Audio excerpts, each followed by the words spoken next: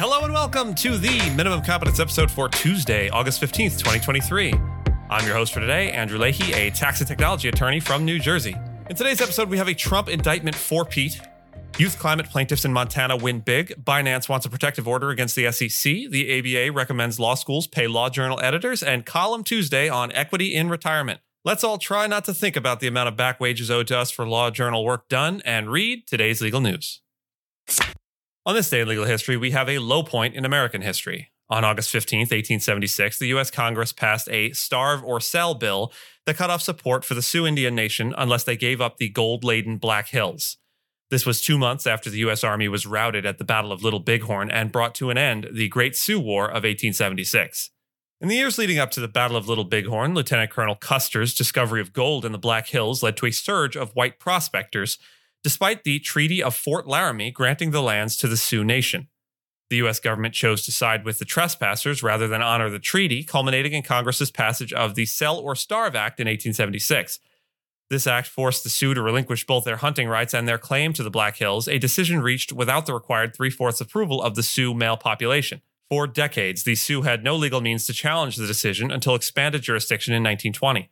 Their case languished until the creation of the Indian Claims Commission, which in 1974 found that the act had been an exercise of eminent domain without just compensation.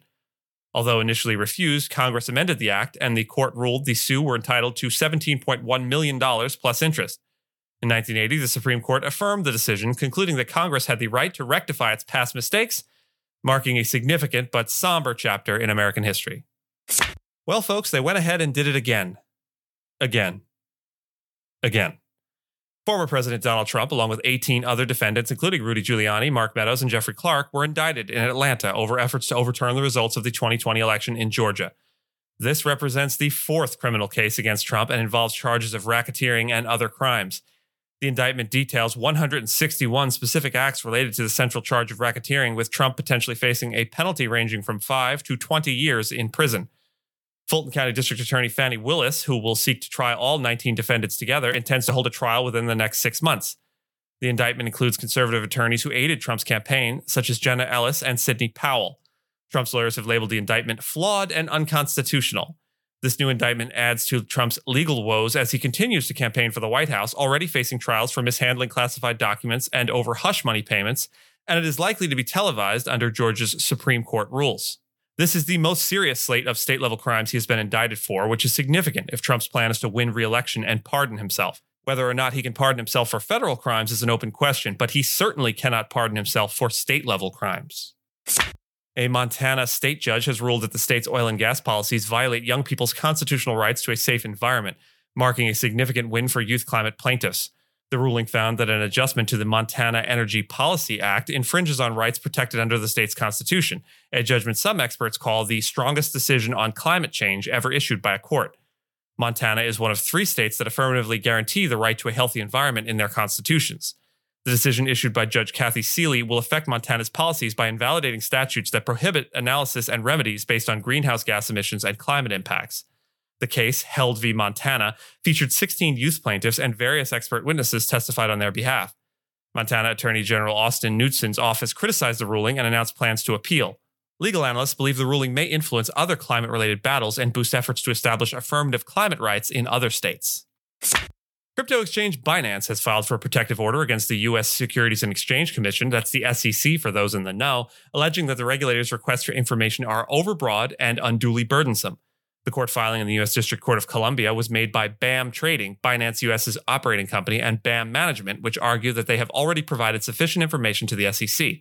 The protective order aims to limit the SEC to 4 depositions from BAM employees and to eliminate the depositions of BAM CEO and CFO without naming anyone specifically. This follows a lawsuit in June when U.S. regulators sued Binance and CEO Changpeng Zhao on 13 charges, including allegations of artificially inflating trading volumes and misleading investors.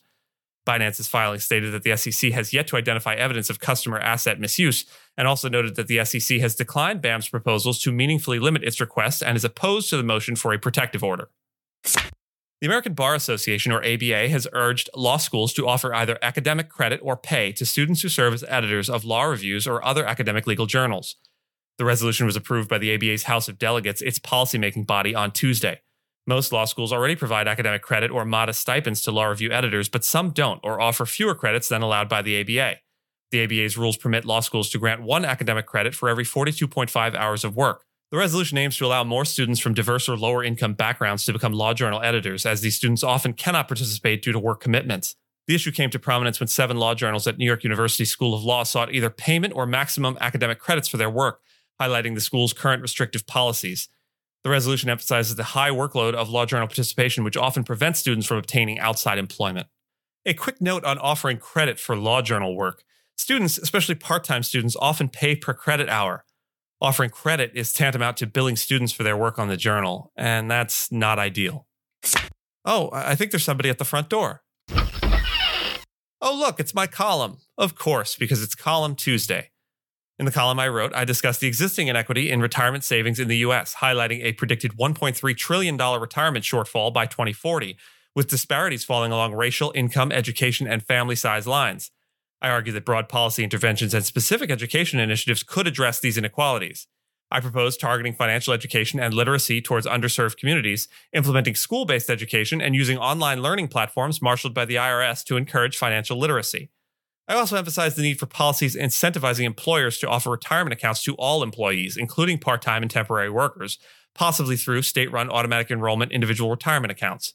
I discuss specific findings from a GAO report illustrating the disparities and emphasizing the need to enhance equity through policies like making credits refundable.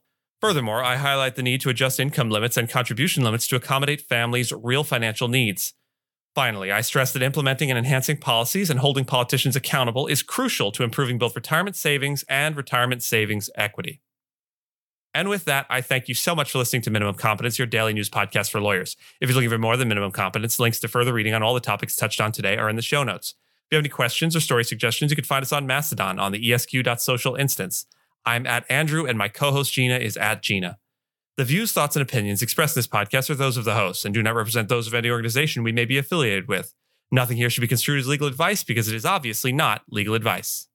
Reviews go a long way towards helping new listeners to find our show. If you have a moment and can leave a rating or review on your podcast player, we'd appreciate it. And if you know someone that might be interested in a story we cover, consider sending them the episode. Minimum Competence is available at minimumcomp.com and wherever you get your finely crafted podcasts. We'll see you back here tomorrow, and until then, remember, when I discover something like an archive of old AOL Instant Messenger sounds, I'm going to make use of them.